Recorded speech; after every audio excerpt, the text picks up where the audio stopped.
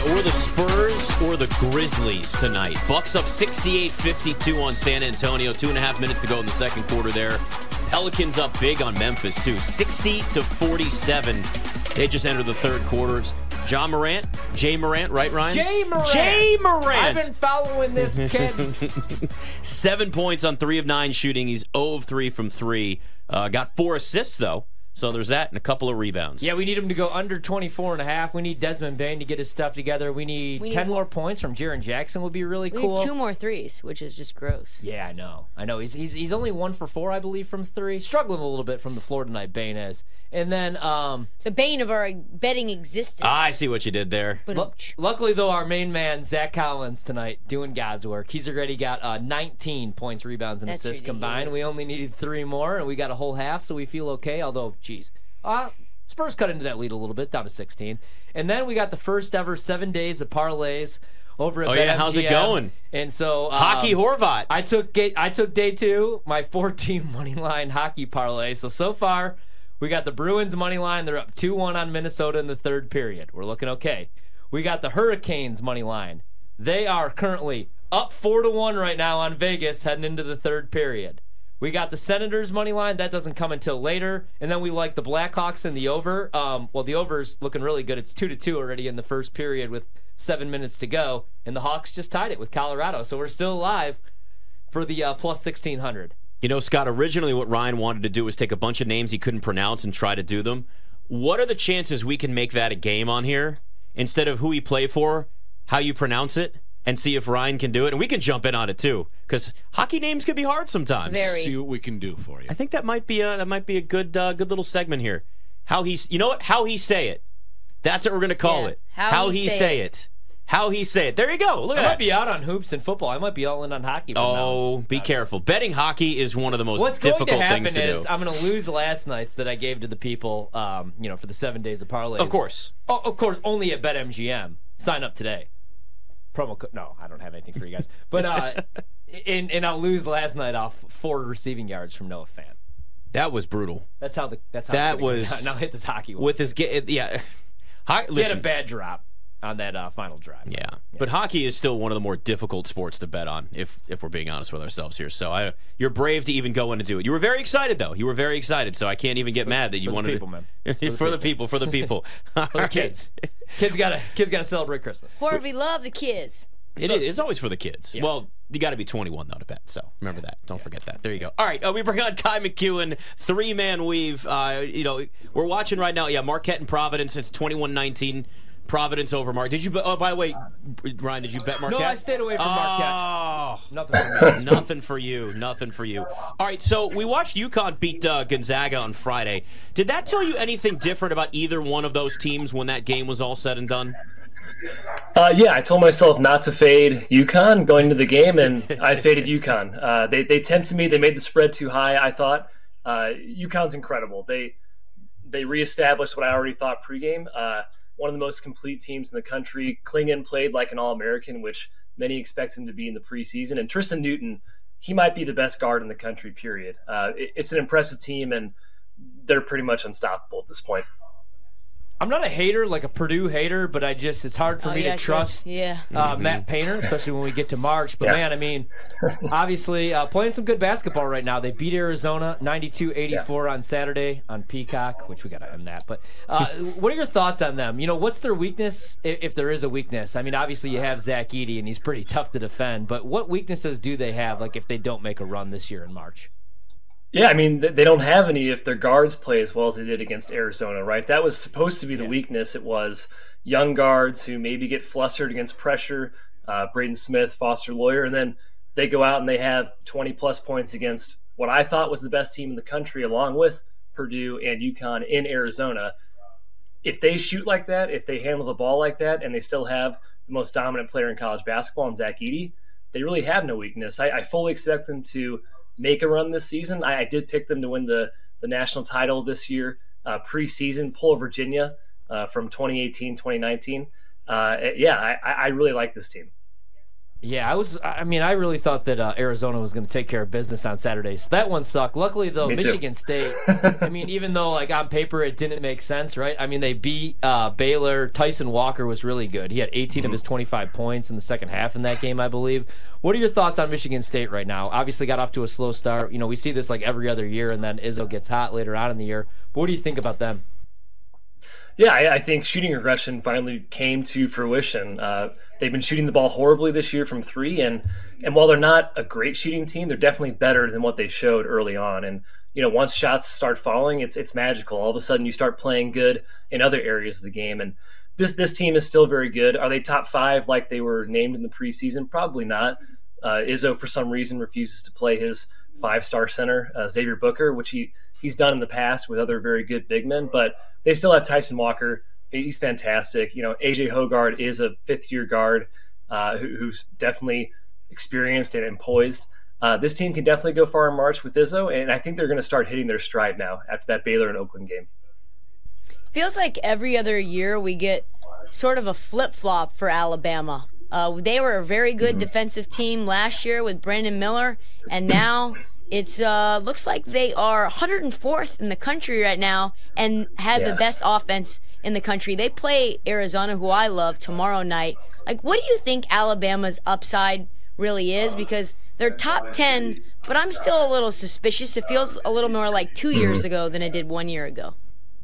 Yeah, I agree. Their defense is holding them back. They can outscore anybody in the country, right? But the problem is they can't stop anybody. I think the 4 power teams they've played, every single one of them has scored over 1.2 points per possession, which is extremely high. That's basically what Alabama is averaging right now as the number 1 offense in the country. I agree with you. I like Arizona. It's going to be a track meet. It's going to be 80-ish possessions and up and down, fun game to watch. But they kind of remind me of, I can see sort of a Miami situation from this past year, right? Miami makes the big run to the Elite Eight, Final Four, and they did it without a dominant defense and a lot of naysayers in the regular season. All of a sudden, their offense takes over. Alabama definitely has that upside. Right now, you kind of doubt the defense, but I can see them turning it on. USC struggled a bit, Kai. They were picked to go to finish second in the Pac-12. Now they are 6-5. They were sitting at 5-5 before that last win. What's going wrong with USC right now? Andy Enfield's not a great coach. I've thought this for years. I was curious to see if you'd go right at that, and that's exactly what you did. If you look at KenPom, he's in what we call the Enfield zone, right? It's between 40 and about 65, and he finishes there every single season unless he has Evan Mobley, and that's where he is this season right now. He gets talent. He underperforms the talent. He'll have a great record. He'll win 20 games. He'll probably finish top 3, top 4 in the Pac-12 as usual, but then he'll get a 7 seed, an 8 seed, a 9 seed, and bow out early in the tournament. That's just kind of what USC is at this point, despite how much talent they bring in. When do we get to that point with Dana Altman? Because I'm an Oregon alum, and it feels like there's a lot of 5-star recruits coming in, and then like a revolving door within a term or two, they go right out, like Cleo Ware going to Indiana. Where are you at with Oregon?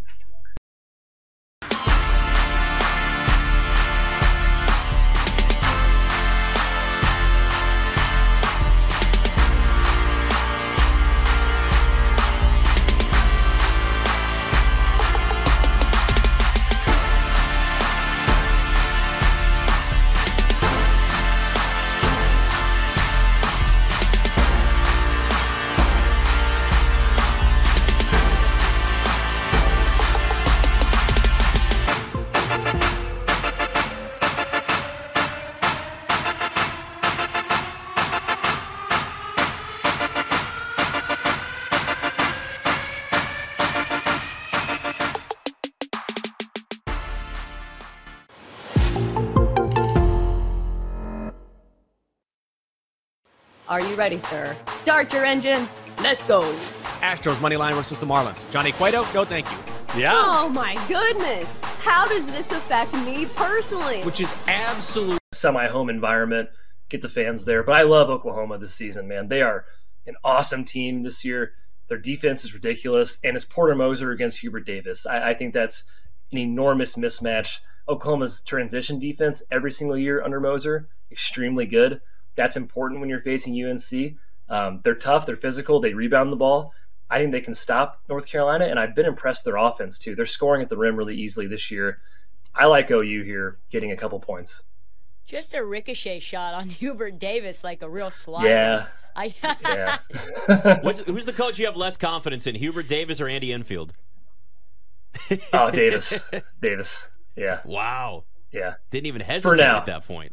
For now. Yeah. Last year was bad. Hey, what about the Kansas Jayhawks? Is this a team that look, it's a blue blood program, understand, like, Kevin McCullough now really, how important is he to this team? Because I feel like now that he's taken this next step, he's pretty much doubled his scoring from really, I guess, his entire career in college. It just feels like they've almost added an extra element now just by the fact that he's as improved as he's been, as long as he obviously keeps pace and continues to score and play the way that he has. Yeah, he's vital. He's so important to this team. They have 4 guys. They have 4 really, really, really good players. You could argue if the game was 4-on-4 and there's no subs, they would be the number 1 team in the country this season. Unfortunately, their bench, it's just not good at this point. And I think Bill Self even said himself, he does not trust having less than 3 starters on the floor at one time right now. And that's a huge indictment on your team. The transfers they brought in, Timberlake, Brown, not exactly Big 12 caliber players, at least Kansas caliber players. And the freshmen so far haven't quite lived up to the billing. But man, those top 4 guys, McCullough, Dickinson, Adams, and Harris, you can't get much better in the country. And Bill Self, top 1, 2, 3 coach in the country as well. We bang on Big Ten basketball a lot, but and like for good reason. But Nebraska, one of the big surprise teams this year. They're 9-2.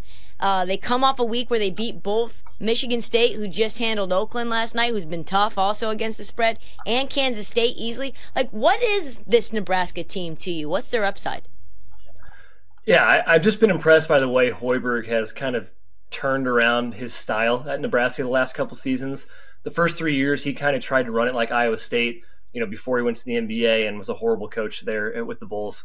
But he slowed down the tempo. He's become more of a gritty, defensive-minded coach, right? Instead of transition up and down, defense optional type of style. He's built the roster really well to complement that. I mean, his big guys, they're not really well known across the country. Rink Mast was a Bradley. Josiah Alec is from UMKC, but they're really good players. They're tough. They rebound the ball really well, and they have great shooters in their team as well. So it's a well-built team.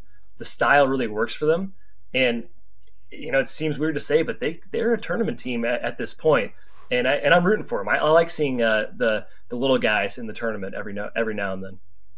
Yeah, for me, one of the more disappointing teams in the SEC has been Arkansas. Right now, I mean, you're getting some good prices on them, but you look at Lenardi, I don't even think they're the first 4 out right now. Do you think they could turn it around for Musselman? I mean, they've been to 3 straight, I believe, Sweet 16s, but hasn't been a good start to the year, obviously. I think they'll turn it around. I mentioned fit with Nebraska. I think Arkansas is the exact opposite. What they did in the portal was head-scratching to me. You brought in, guys that I think are good individual players, Khalif Battle, Tremont Mark, L. Ellis together. I didn't see that working very well, especially with Devontae Davis, which, again, good player, kind of a hothead on the court. It's a lot to figure out. But you mentioned Musselman. He is a great coach. He is certainly used to bringing together a bunch of transfers. He does it every single season, dating back to Nevada. I do think he's going to get it figured out. They do have that win over Duke, and they beat Stanford. So the resume is not horrible right now. But yeah, they're not the type of Arkansas team I was expecting to see out of the gate, for sure. Kai McKeon, 3-man weave. Great to talk to you again, man. Hey, thanks, guys. Man, did you guys just see the score of this Pelicans-Grizzlies game? They cut it down. They cut it to 7. The Grizzlies cut this damn thing to 7. Also, well, it's Desmond the NBA. Bain, 2 threes. We just need one more. We need more. Just one more is all we need. Come on, Desmond. Jaws got 50. Wait, Jaws got what? He's got 15, not 50. I know that's what you probably thought I said. No, 15 is a little bit too much for me to be quite honest. I was like, was that a surprise? 15? That's not that many points. Go away, Josh. And also, speaking of go away, Florida, Michigan, overtime. Piss off. We got the Scooters Coffee Frisco Bowl, and I, for one, Man, need to see the Frank Harris less UTSA the squad. names of bowl games still to this day will always just make me laugh. We are Marshall, baby. Scooters Coffee Frisco Bowl. Yeah. I mean, nothing's better than the San Diego County Credit Union Poinsettia Bowl or whatever. I mean, What about the Pop-Tarts Bowl? Yeah. My Fighting Irish, baby. No Sam Hartman. don't they no have an problem. edible mascot? Do they? I think they do. Isn't there like an actual edible You had me Pop-Tart? at edible. Well, that different kind of edible. Oh. Not that kind. Oh. Not the one that this. Never mind. I'm just gonna leave it on. that's It's a good BetMGM kind. tonight.